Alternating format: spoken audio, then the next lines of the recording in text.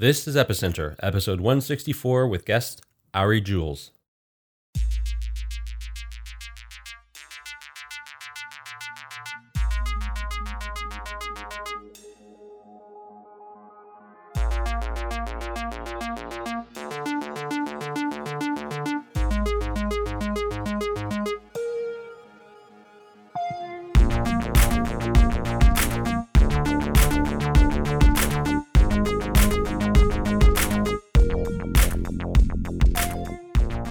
This episode of Epicenter is brought to you by Jaxx. Jaxx is the user-friendly wallet that works across all your devices and handles both Bitcoin and Ether.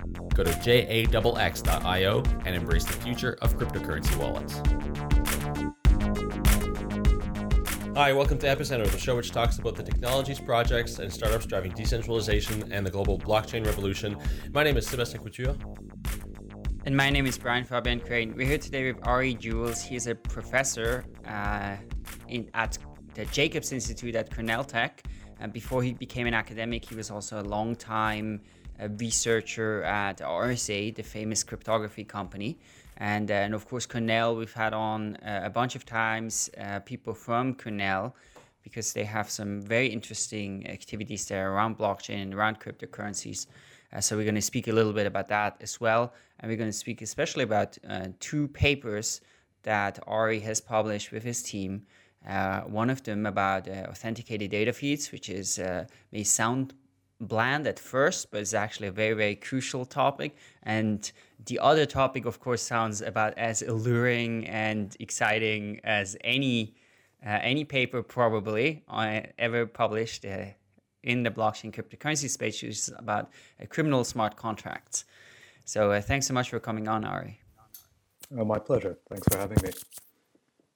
I remember when we talked before, you mentioned that, so you were at RSA, which is sort of one of the key companies right around public key cryptography. And you mentioned that when you joined them, which I think was in the 90s, if I remember correctly, that you were even involved in cryptocurrency-related projects back then. Can you share a little bit about what you were doing then? Yeah, it was actually cryptocurrency that first turned me on to cryptography. I read a paper in 93, I think, by Stefan Brands on anonymous digital currency. So that was my introduction to cryptography and computer security. The first projects I worked on at RSA were cryptocurrency related, in fact. And the first crypto conference I attended was financial cryptography in 1997, I believe it was. Took place in Anguilla.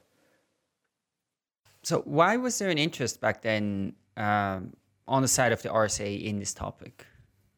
Well, people often forget that before the year 1 AB after Bitcoin, there was a lot of interest in cryptocurrency, but centralized forms of cryptocurrency in which privacy was provided through various cryptographic techniques such as blind signatures. And so the idea in general was that a central authority would issue currency but wouldn't know to whom it had issued it. This form of cryptocurrency, if I can call it that, or digital currency, arose as a result of a paper published in the very early 80s by David Schoen. So this was already an active area of research, and it was natural for RSA, which of course was a cryptography-focused company at that time, to take an interest in this as a potential application of cryptography.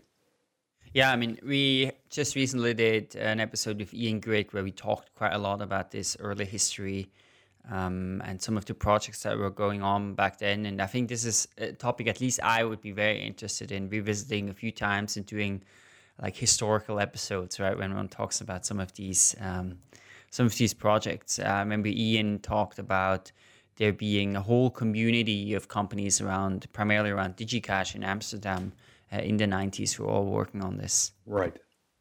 I'm curious, what are your thoughts on why those early cryptocurrency projects never took off in the way that Bitcoin has? Right. Well, it's rather hard to say. I mean,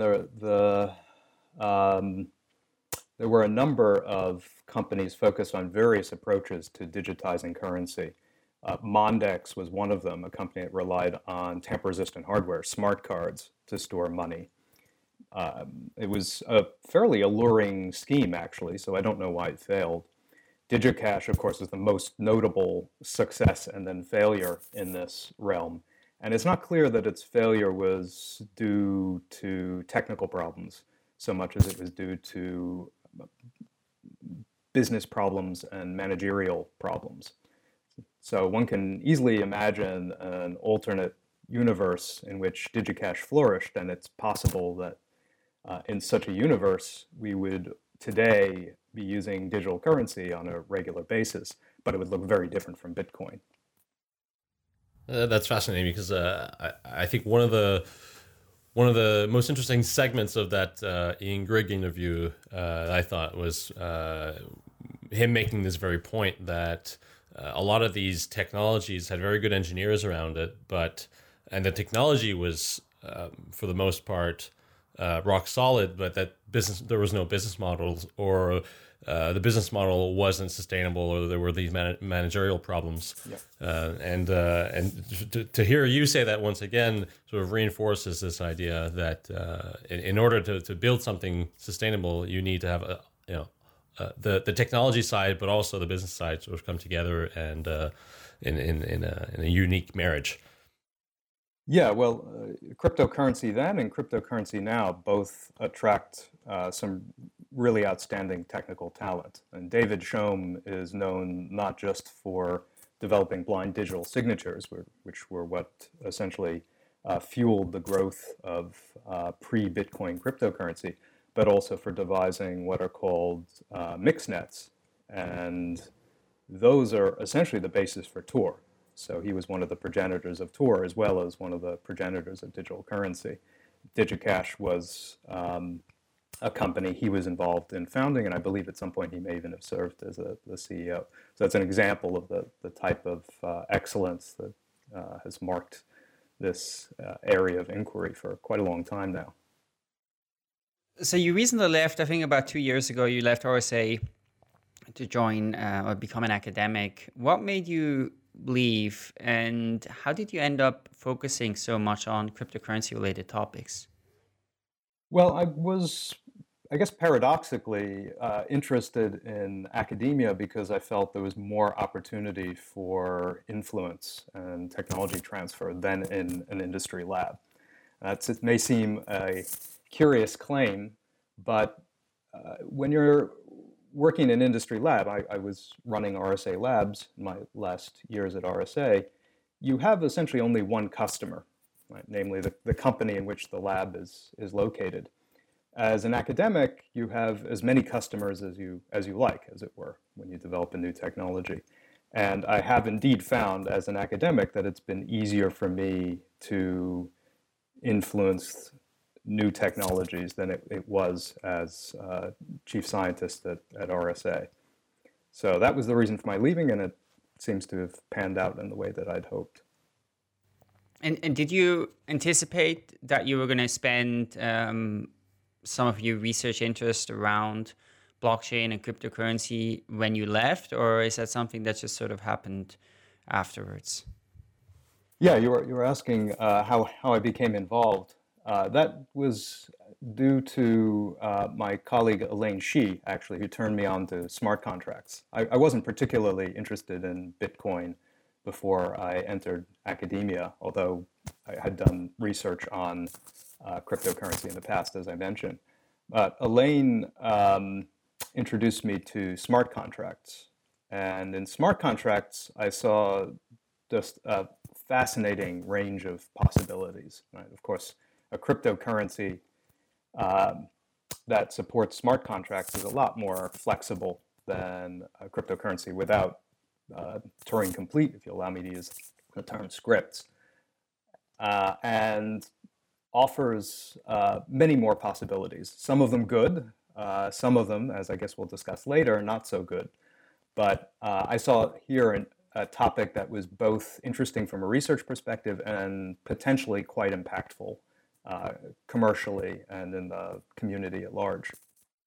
So speaking about moving on to your first topic, which is this paper called Town Crier, Authenticated Data Feeds.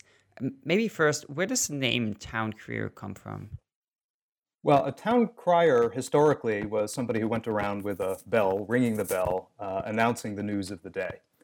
And this was our goal in constructing what is often referred to as an oracle, which we prefer to refer to as an authenticated data feed, to serve as an authoritative source of news and facts, state about the real world for smart contracts. That's the motivation.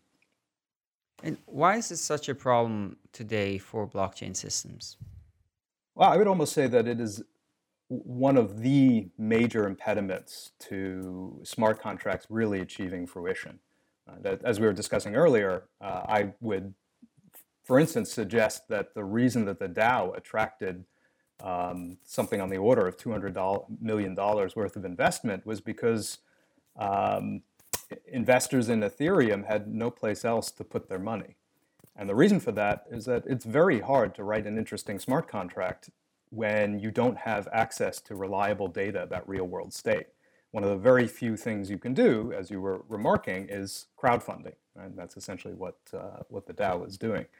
So I think it was a lack of richness in the ecosystem that resulted in the DAO. And I think that lack of richness stems fundamentally from the inability of smart contracts to source a wide array of trustworthy data feeds. I tend to think this is a really fascinating new area of exploration with regards to blockchain technologies, having access to trusted sources of data. It seems like there are, this is not the first of its kind. Like Microsoft is also doing something similar with its Bletchley architecture and the Cryptlet system, where essentially a blockchain architecture, a decentralized blockchain architecture, can rely on trusted sources of data that themselves are not centralized, but that inhibit the sort of same type of properties as a blockchain, whereas the source of the data itself can be trusted, and you put trust in this case in some hardware. So could you explain, perhaps elaborate on some of the technical architectural properties of this Town Crier model on the hardware and the software side? Right. So Town Crier's main objective is to serve as a bridge between existing trusted sources of data, in particular websites, and for technical reasons they have to be HTTPS enabled, but serve as a bridge between websites and smart contracts. So it's meant to be essentially a trustworthy pipe. Now, there are already pipes in existence that provide essentially the same functionality as Town Crier. Oracleize it would be an example. But the problem with these systems is that they require that you trust the system operator, or you trust a couple of entities, TLS Notary in addition, in the case of Oracleize it. And typically these are small operations. There's no particular reason to believe that they have implemented their systems correctly or that they themselves are trustworthy people, although I'm sure they are. Now, of course, one can and should have the same concerns about Town Crier. Right? Why should some academics and their students stand up a service any more reliable than any other? The key technology behind Town Crier is something known as software guard extensions. This is a new instruction set architecture extension introduced by Intel into its recent model CPUs. SGX is an extremely powerful security technology. What it enables you to do is run an application in a protected and isolated environment known as an enclave in such a way that even the operating system can't interfere with the control flow of the application and can't see the state of the application. So this, and the enclave is, as far as the operating system is concerned, essentially a black box.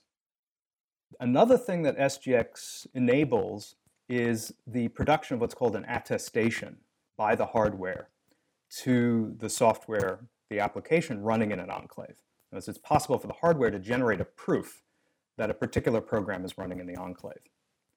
When you combine all of this in an oracle like Town Crier, you get the ability to prove to people that data is being authentically scraped from a target website by a program running in an enclave that everyone can trust. This program can be published, scrutinized by the community, and so on and so forth. So in principle, you only need to trust the hardware and Intel, of course, whom we all, whether or not we like it, need to trust for the most part anyway, in order to have the assurance that Town Crier is delivering data faithfully from a source to a smart contract. Okay, so if I can just rephrase that, and so the Town Crier is essentially a set of instructions running on secured hardware, and by secured hardware, we're talking about an enclave that exists within a computer system that will run instructions at the service of the operating system. And the instructions that it's running have been, I presume that the provisioning has been signed, and also the instructions themselves and the results have been signed by the enclave. Now it's getting data. The instructions are calling external websites or calling APIs to receive data. So for instance, the enclave could call, say, the Bloomberg API and get market data, and then providing that data through the Town Crier to a smart contract. And so what you have is you have a system where you have multiple roots of trust. You're trusting Intel, and you're trusting their root key to properly they attest essentially that you provisioned this enclave with a set of instructions, and it's also signing the results. And you're trusting Bloomberg's key because they have a certificate. One could argue on the validity of the certificate model, but let's assume that we trust Bloomberg's key, and then that information is then delivered to a smart contract, and those keys then would presumably sign a transaction on the smart contract, executing some action on a decentralized network. Is that an accurate representation? Yeah, that's essentially right. So there is, as you say, a program running in the enclave, a fingerprint of which is included in an attestation digitally signed by the platform. And so a measurement is taken of the program and its memory at the time that it's stood up.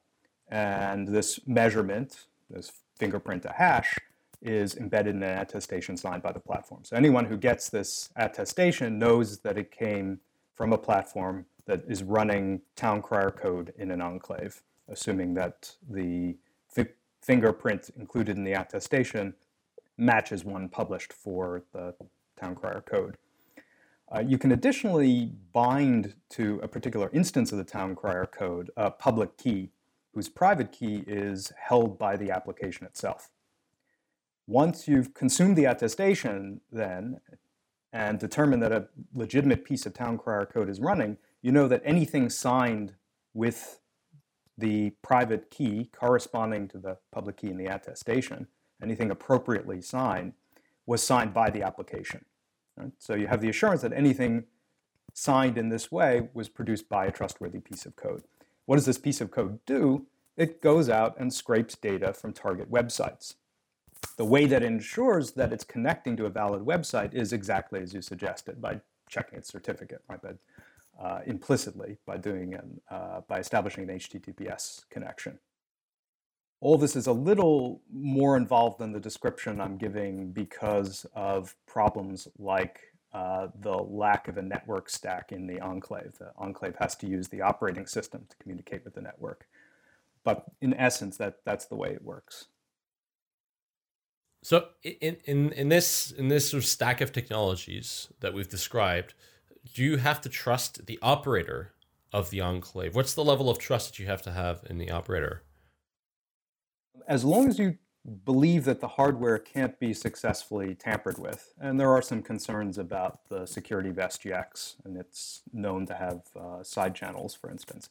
But assuming that you embrace the abstraction that Intel has put forward, this kind of black box model, you don't need to trust the operator at all. Right.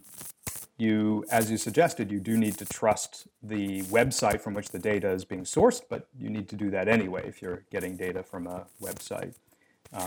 But the operator you don't need to trust. Are there any fail-safes that one can imagine where perhaps the enclave would be retrieving data from multiple sources and making some sort of an average to figure out what an accurate value should be, or let's say one of the websites is hacked or attacked, or even just simply is down, making sure that enclave that software can get the data from another source. Is that something that can be programmed within the enclave? Yeah, absolutely. So there are a few forms of replication that can be helpful in creating greater trustworthiness. One is replication of the Oracle or the town crier code itself, partly for reliability, but also in case an SGX host actually does get compromised, and somebody who's willing to invest enough money in breaking a CPU is almost certainly going to be able to do so. And so that's one form of replication that can be valuable. Another, as you suggest, is replication across data sources. And there are a number of ways to achieve such replication. You can forward data from multiple sources to a smart contract and let it sort out how it wants to handle replicated data, whether it, for instance, wants to take a majority vote over sources or an average in the case of, say, a stock quote or something else. Or you can do this within Town Crier, which has the benefit of less data being sent to a smart contract, and therefore lower cost in Ethereum, for instance, if we're deploying this in Ethereum, where the amount of data transmitted determines the cost of a message. So there are these two forms of replication possible. Additionally, a very important feature of Town Crier, something that it can achieve thanks to SGX that traditional oracles can't, is its ability to handle confidential data. And I can give you a couple of applications in which you can see the value of confidential data and why confidentiality of the type that Town Crier provides, or that can be accomplished by some other means, is so important for smart contracts in general. Sure, perhaps. Can you give us one example of an application that would require confidentiality? Yeah, so let me give you an example. Our students, for instance, have put together a very nice little application which enables a smart contract to sell flight insurance. Now, the idea is very simple. You're about to embark on a flight, you request a policy from the smart contract, and you can request in the application as we've designed it, although you may want to change this in practice, you can request a policy of whatever amount you want. There's some associated premium that you need to send to the smart contract. And then if your flight is canceled or delayed, the smart contract will automatically compensate you. Right? It will pay the amount specified in the policy. How does it determine whether your flight's being delayed or canceled? It uses Town Crier for this purpose. Right? So there's a very simple application, and one in which you can see why it's so important for smart contracts to have access to external sources of data, state about the real world. It also illustrates why confidentiality is so important. You need to specify, of course, in your policy what flight it is you want to insure. And if the flight you're insuring is, as would typically be the case, a flight you're actually on, you're broadcasting to the world, because this thing's on the blockchain, you're broadcasting to the world your flight itinerary. Right? And this is obviously undesirable. What you can do with Town Crier is send the specifics of your flight, the flight number, day, and so on and so forth, directly into the enclave through an encrypted channel. so that the code in the enclave can determine whether your flight was delayed or canceled. Let the smart contract know whether a cancellation has taken place, and therefore the policy should be activated. Without the smart contract, without the blockchain seeing flight details exposed in the clear. Now, this, as I said, is something you can't do with a traditional Oracle, thanks to SGX, which provides this type of confidentiality, isolation of the program and its state with respect to the operating system. This is something you can do. Yeah, that's a fantastic example. And also just to run through a few other examples here. When in the Ethereum white paper, right, one of the things they talk about is this idea of financial derivatives. Now, financial derivatives at the moment in Ethereum, you can't really do, right? But if you have, currency data feeds, or let's say also stock prices, you could create synthetic versions of Apple stock, Google stock, put options, call options, all kinds of stuff quite easily. And again, if you think of one of the potentially exciting applications for Ethereum, could be that in a country like China, where they don't have access to the stock market, or they don't really have a tool to invest in, let's say something like Apple, then they could potentially do that if you have those data feeds in something like Ethereum. And another example that's also mentioned in Ethereum white paper is this idea of crop insurance. Again, how do you do that if you don't get data in? But if you do have, of course, water, fall levels and those kind of things, all of a sudden it becomes actually very trivial. Or maybe to give one last example, we've often done episodes on prediction markets. And if you look at one of the most prominent projects in this space is Augur, and they have developed this, in my view, convoluted system to try to essentially create a data feed, right? Where they have all these people with reputation. They're supposed to look up these events and then log them. And then somehow this gets averaged, weighted by how much reputation they have. And then the idea is this gets accurate outside information into the blockchain. But of course, it's very expensive and maybe still prone to some attacks. And then with something like SGX and those things, it just becomes totally trivial. So I think this is, it's super exciting what you guys are working on. Yeah, so augurs and prediction markets in general are an interesting way to deliver trustworthy data. They are, as you suggested, prone to manipulation, particularly if somebody has a financial stake in manipulating the outcome of a market. An additional problem they have, of course, is that they can't provide confidentiality. And then, of course, they don't scale, precisely because they're so expensive, as you said. And they have to resolve the events in the end, right? So somehow, how do they resolve the events, right? Either they have to rely on some sort of Oracle too, which in the example of Gnosis, right, one would rely on the Gnosis company. I'm sure they also will try to decentralize this in some ways, but in Augur, they try to fully decentralize that, but then that has a lot of other downsides. And I think with this approach, you really just get rid of all of those problems. That's certainly the hope. Now, one of the things that Augur does that a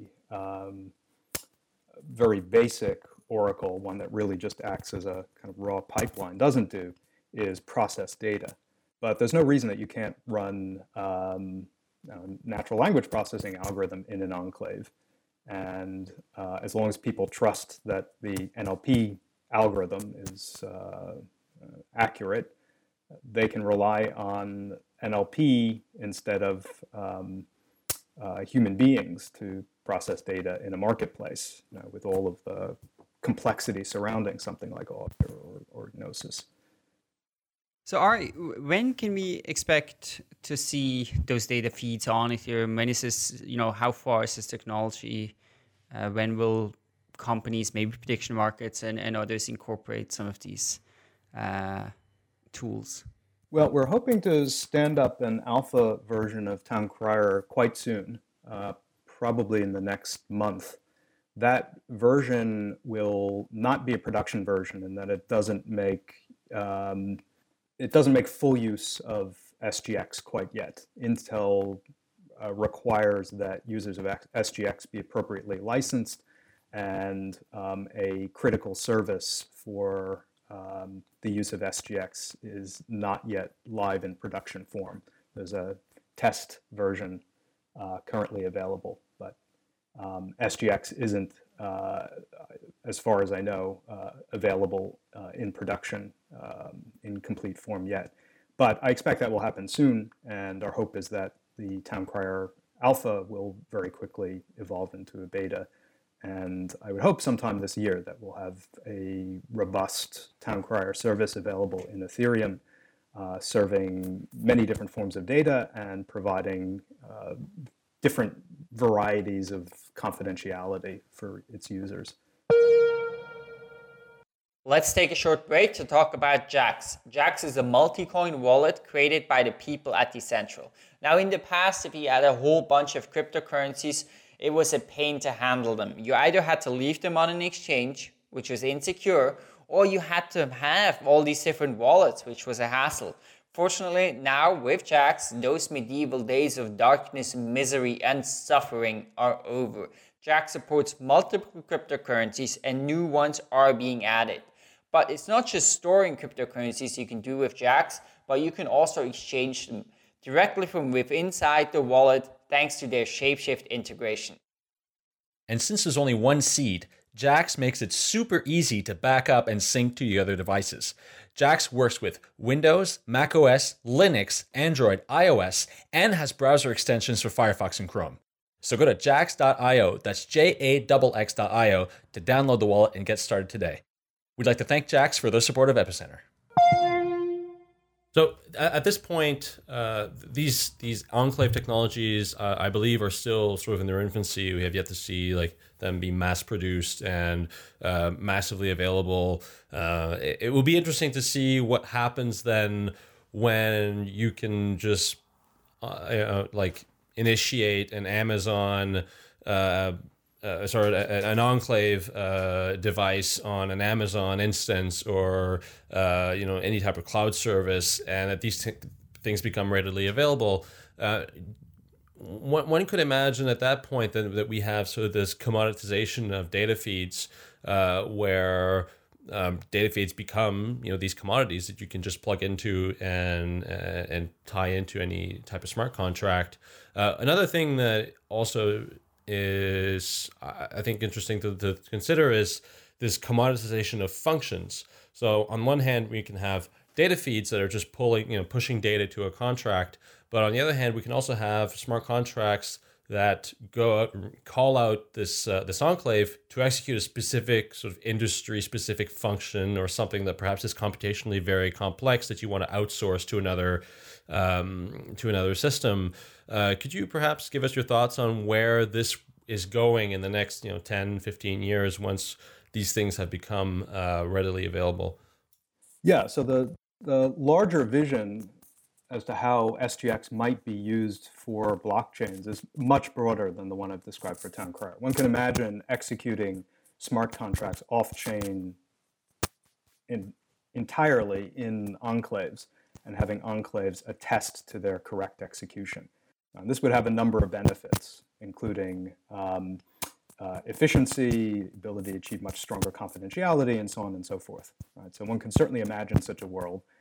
And given the way that the industry, and certainly the financial industry, is already watering down blockchain technologies and planning to execute smart contracts off-chain, SGX seems like an essential ingredient.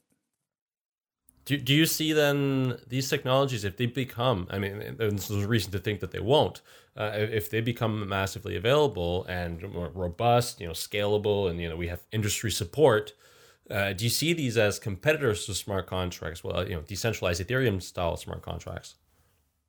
I'm not sure I would view them as competitors, because I think they're achieving essentially the same functionality as smart contracts executing on a blockchain. There are many different blockchain models, of course, permissionless, and so on and so forth. I think one can mix and match on-chain execution with off-chain execution in different blockchain models.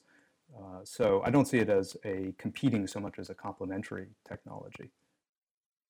Well, let's move on to our next topic. And actually, it's going to be related a little bit as well. I think it's some edges to the authenticated data feed model, which is the topic of criminal smart contracts. Now, of course, Bitcoin has had a reputation for quite a long time in enabling illicit trade, and the Silk Road, of course, is one of the best known Bitcoin projects, or was. So you have now done research on what are some of the additional problems or different problems that come up when smart contracts are possible as opposed to just cryptocurrency. So can you run us through, is this a real threat? How big of a threat it is? And what are some of the scenarios that you could see happening here? In the short term, I don't see it as a real threat. And part of the reason for that actually is the lack of good oracles at the moment. It's hard to construct a criminal smart contract without not access to real world state. So in some sense, Town Crier is going to be an enabler of the bad things achievable with smart contracts as much as it is of the good things.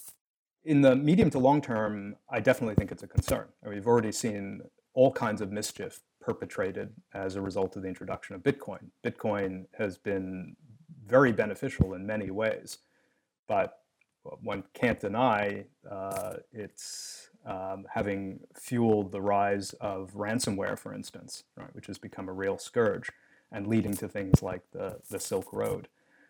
So I think it's a real concern. Smart contracts create or provide much more flexibility than Bitcoin per se, and that flexibility will be used for good things and bad. It will almost certainly be abused, and it can be abused in some somewhat scary ways. One of the things you're talking about there, I think the key concept in your paper is this idea of commission fairness. Can you talk about what that is? Yeah, so commission fairness is essentially an embellished form of what's called fair exchange. A fair exchange is a problem that smart contracts solve very nicely. This is the problem of ensuring that when two parties transact with one another, that each gets what she is entitled to. So if Alice has agreed to sell 10 shares of a stock to Bob, and Bob has agreed to pay $1,000, then Alice should get the $1,000 and Bob should get the 10 shares. Right? So ideally, we would like this transaction to be an atomic operation. If you use a smart contract, it can be. Fair exchange is important in commerce of any type. And crime, of course, is just a form of commerce. Right? It's a business. So it's important to criminals just as it is for real, honest players in a cryptocurrency.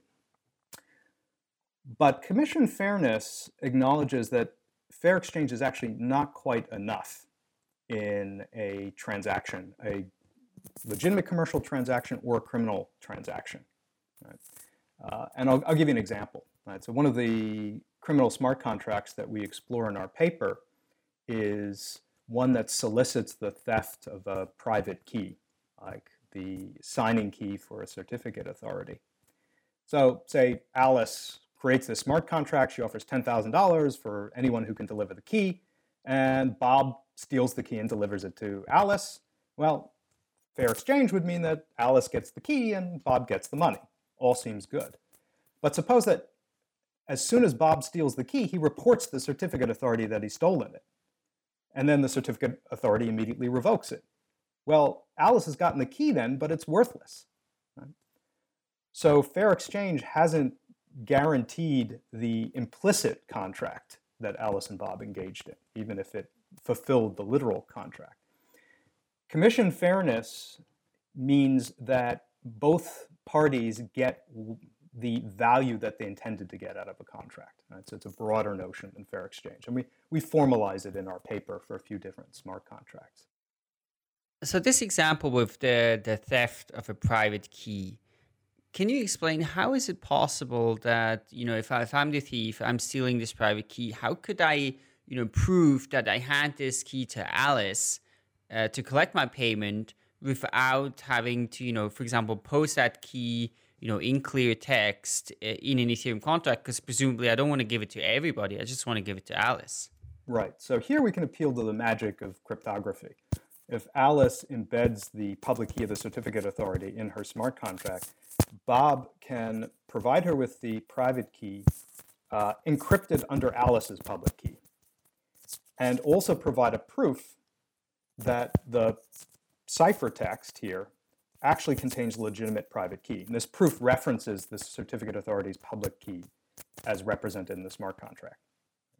And as I said, using the magic of crypto, one can construct such proofs. One can do it using ZK snarks, for instance, but there are actually less costly techniques for this particular application. Today's magic word is crime, C-R-I-M-E. Head over to letstalkbitcoin.com to sign in, enter the magic word, and claim your part of the listener reward.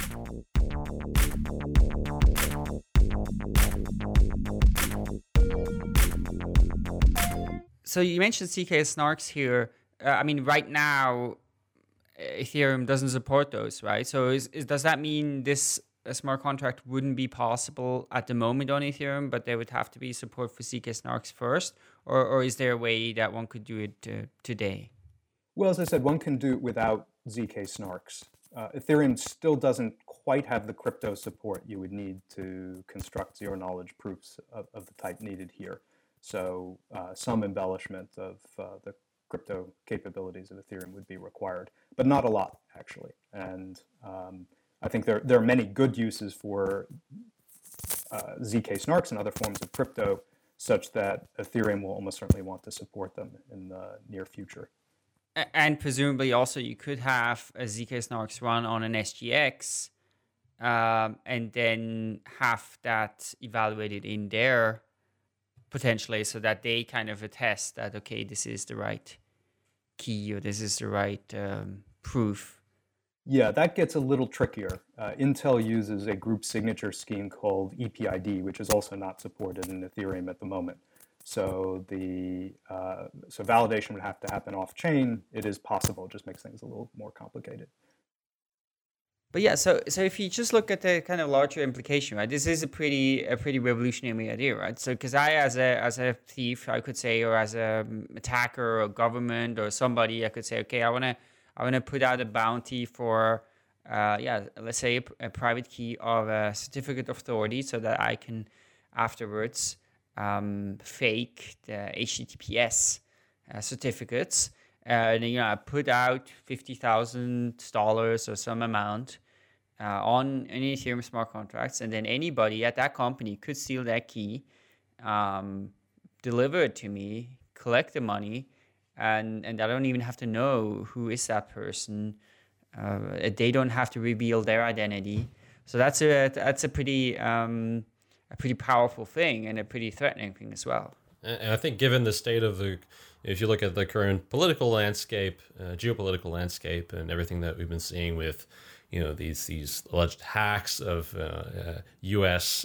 Political parties by Russia, with Anonymous and WikiLeaks and all this kind of thing, this could be a very, very powerful tool to the arsenal of any one of the players within this this new cyber geopolitical war, where basically anybody can issue a bounty, say, I want to get the key for this particular server in the Russian intelligence service, and once that smart contract's been deployed, there's no stopping it, and essentially it's up to who has the technical or even knowledge. It could be even internal knowledge to release those keys.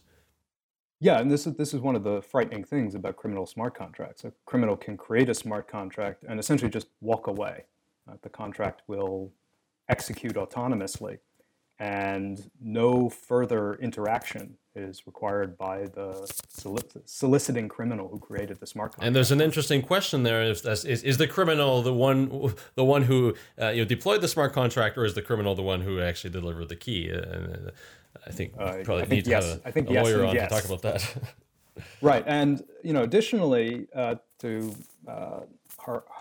harken back here to our discussion of oracles, the combination of criminal smart contracts and oracles is an especially potent one, because it enables criminals to solicit crimes in the real world, right? Not just in the digital world.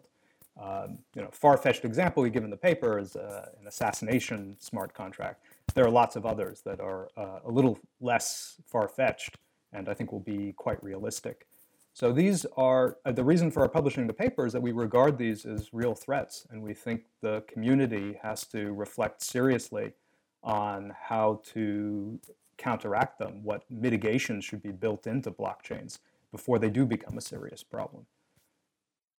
So yeah, now that we're at this lurid topic, let's spend a little bit of time on that. So would this work in a similar way? I would say, let's say I want to have somebody assassinated. I'm putting out the bounty on Ethereum, and then how would they collect that money? If they really end up killing that person.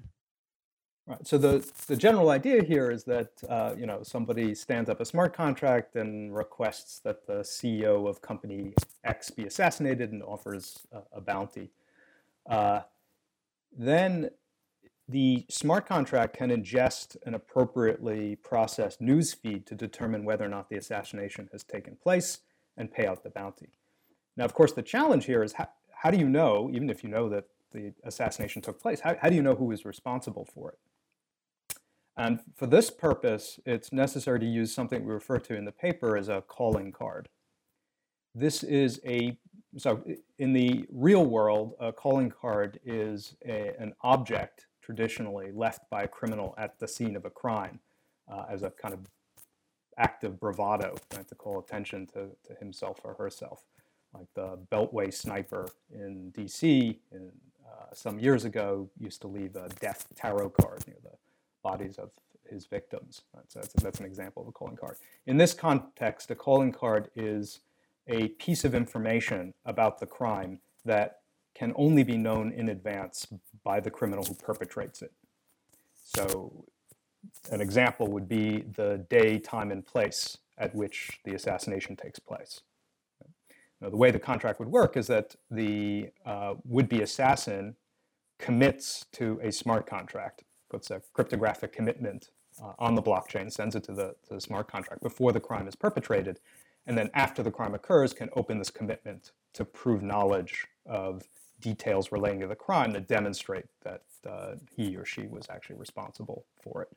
And you can also require that the criminal leave a deposit so that you don't get frivolous commitments or attempts to guess details about a crime that's perpetrated. Thankfully, these activities are visible on the blockchain. So there's some hope of addressing them before they truly become problematic. Right? If somebody actually does stand up an assassination contract, one would hope that the community would act to neutralize it in some way.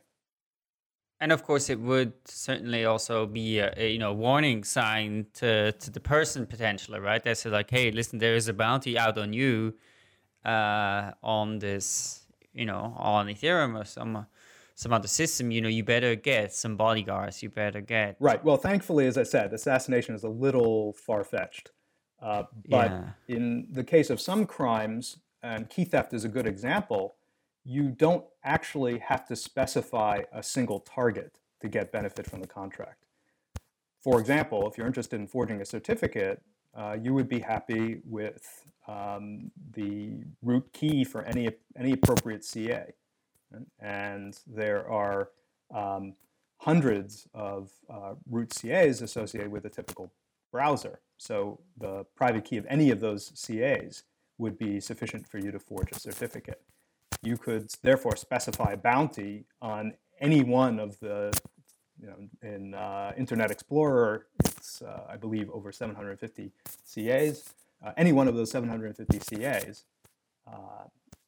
and that would be sufficient, as I said, to forge a certificate. So you would not actually be warning a single potential victim that a crime is about to occur, right? You're warning a group of hundreds of potential victims, and it then becomes more difficult to defend against the attack. And in this case, would it also not be obvious? Well, one would see somebody collected that bounty, but it wouldn't be possible to see which one of those keys was compromised. Yes, it's also possible to provide a zero-knowledge proof of the correctness of a private key that doesn't specify which private key it is, just specifies that the private key corresponds to the public key of some legitimate certificate authority. It's fascinating. If one can think of like this weird dystopian type movie scenario where you have these decentralized autonomous assassination markets where anybody with the right amount of money can plan or put out a bounty for an assassination. And it would be interesting to see how that would play out. Would that be sort of a leveling of powers, or would there be some sort of mutually assured destruction thing happening where nobody uses it because it could potentially be catastrophic for everyone? Right. Yeah. I think the greater risk is that people experiment with criminal smart contracts in a way such that the reputation of a cryptocurrency like Ethereum is sullied, and criminal smart contracts then would really be to the detriment of legitimate users of a system of that kind. Right? Or these criminal smart contracts are not so nefarious, they're not assassination contracts, that the system in which they're being used is likely to be shut down. But they are bad enough so that they pollute the water, right? That they drive away potentially legitimate users of the system because the reputation of the system is so badly damaged. Yeah, and I think that's a very, very scary scenario, especially if you see in Bitcoin, right? So what was it used for? Okay, so some people bought some drugs online, right, and paid for it with Bitcoin, right? That's basically that, and the ransomware ones are sort of the two criminal use cases, I think, in Bitcoin that have really gotten some traction. And if one looks at some data analysis that has been done on Bitcoin, I think estimates are still that this is a very small percentage of Bitcoin transactions, maybe 2-3% or something like that concerns such illicit activities. And even then, it has really tainted the reputation of Bitcoin very strongly. But I think if you look at these criminal smart contracts, especially like something like an assassination contract or things like that, it will make for an incredible news story, right? It will make it, and so it just takes one to completely dominate the image of such a system. Right. That's absolutely right. And that, as I said, is a real risk. Whether or not an assassination contract actually leads to an assassination is questionable.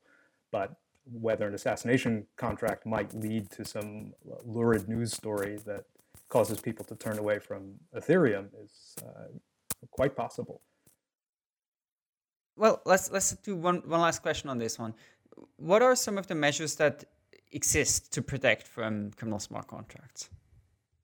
It's a really challenging problem, and it's not clear what the remedies are. Right? One can delegate to some authority the ability to preemptively neutralize smart contracts, but that's challenging. And who's the authority? Right? We're talking about decentralized cryptocurrencies here, so suddenly you're creating centralization. Who's the authority? How does the authority determine whether or not a smart contract is actually criminal? That's a difficult question. The same format of smart contract I described with the calling card can actually be used for somewhat legitimate purposes as well as truly criminal ones. For example, you could use such a smart contract to solicit the return of a stolen piece of artwork. Right? Then you're engaging with criminals. There's a risk of moral hazard that you're actually causing people to steal artworks, but the intention is good. Should such smart contracts be neutralized or not? It's really not clear. So these are the problems that bedevil any solution we've been able to come up with. But I think almost certainly there will have to be some mechanism in place if we're to see very nice systems like Ethereum thrive in the long run. So in closing here, just before we wrap up, I'd like to talk about IC3. So you're part of IC3, which is the Initiative for Cryptocurrencies and Contracts. Can you tell us a bit about what is the IC3 and what the objectives are? Yeah, I'm happy to. So IC3 is a research initiative spanning, at this point, 5 universities, mainly Cornell and Cornell Tech, but also UIUC, University of Illinois, Urbana-Champaign, UC Berkeley, and the Technion. It includes a dozen faculty, most of them in technical areas, mainly computer science, but also including a faculty member at the business school at Cornell and one at the law school, because of course the study of cryptocurrency isn't a purely technical one. There are very interesting financial and legal questions that form part of the research agenda of IC3. We have about, we have several dozen students at this point exploring a whole range of topics. IC3 was created to fill what we see as a really problematic gap between the research that's going on in academia and the needs of industry and the community at large.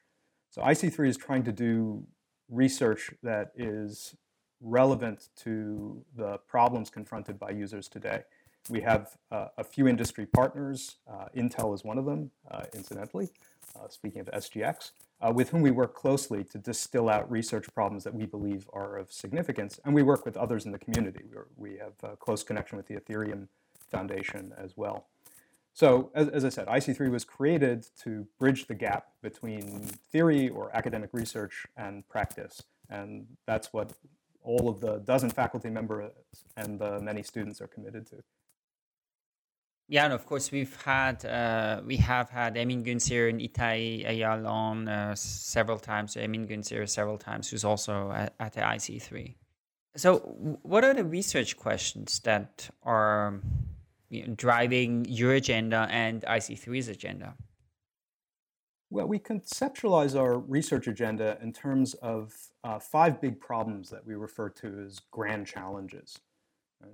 One of those is the problem of scaling blockchains. Right? This is a problem in any type of blockchain, permissionless, with smart contracts, without. We're looking to develop new techniques that allow cryptocurrencies to scale up to throughputs of potentially hundreds of thousands of transactions a second. So that's one of these grand challenges.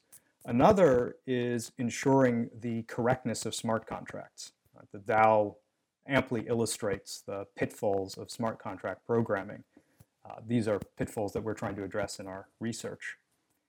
Another is the problem of confidentiality, or to be more precise, the tension between utility and confidentiality in blockchains. Blockchains are marvelous things in that they provide perfect transparency. Everything that happens on the blockchain is visible to the whole world. This is great for accountability, but it's disastrous for confidentiality. We believe that using techniques from cryptography and using things like trusted hardware, that's possible to eat your cake and have it too. To run smart contracts that provide accountability, but also provide strong privacy. The 4th grand challenge is the delivery of strongly authenticated data as smart contracts, one of the problems we talked about today. And the 5th is, writ large, dealing with the unknown. When smart contracts in particular are executed, but this is true more generally of blockchains, there's always the possibility that something unexpected will happen. Again, the DAO illustrates this problem quite nicely. So we believe that smart contracts should be designed in ways that are robust to error and unforeseen circumstances, that they should contain, for instance, what we refer to as escape hatches, ways of modifying the terms of the smart contract, modifying the execution of the smart contract. So these 5 grand challenges are a broad umbrella in which the vast majority of our research is conducted. And we believe that these are the most important challenges facing blockchain users today. Well, Ari, thanks so much for coming on today, and thanks so much for the work you're doing. I think it's super interesting, and I think you're absolutely right that these are such critical issues for this industry to resolve, and once they are resolved, it will be extremely interesting, the innovations those will unleash, both on the good side and on the bad side. And we'll certainly be watching very attentively also when this town crier is going to launch, and when we're going to see some people doing the first experiments with that. So thanks so much for taking the time. Well, thank you. It was a real pleasure. Thanks for inviting me onto the show. And of course, we'll be linking as well to Ari's website and the papers we discussed today, as well as the IC3's website and other resources if people want to go a little bit more deeply into this topic, so they'll know where to go. Thanks so much for joining. Epicenter is part of the Let's Talk Bitcoin network. You can find this show and other shows on letstalkbitcoin.com. And of course, you can subscribe to the show on any of the podcast applications. And if you like the show and you want to support us, then please leave us an iTunes review. It helps people find the show. So thanks so much, and we look forward to being back next week.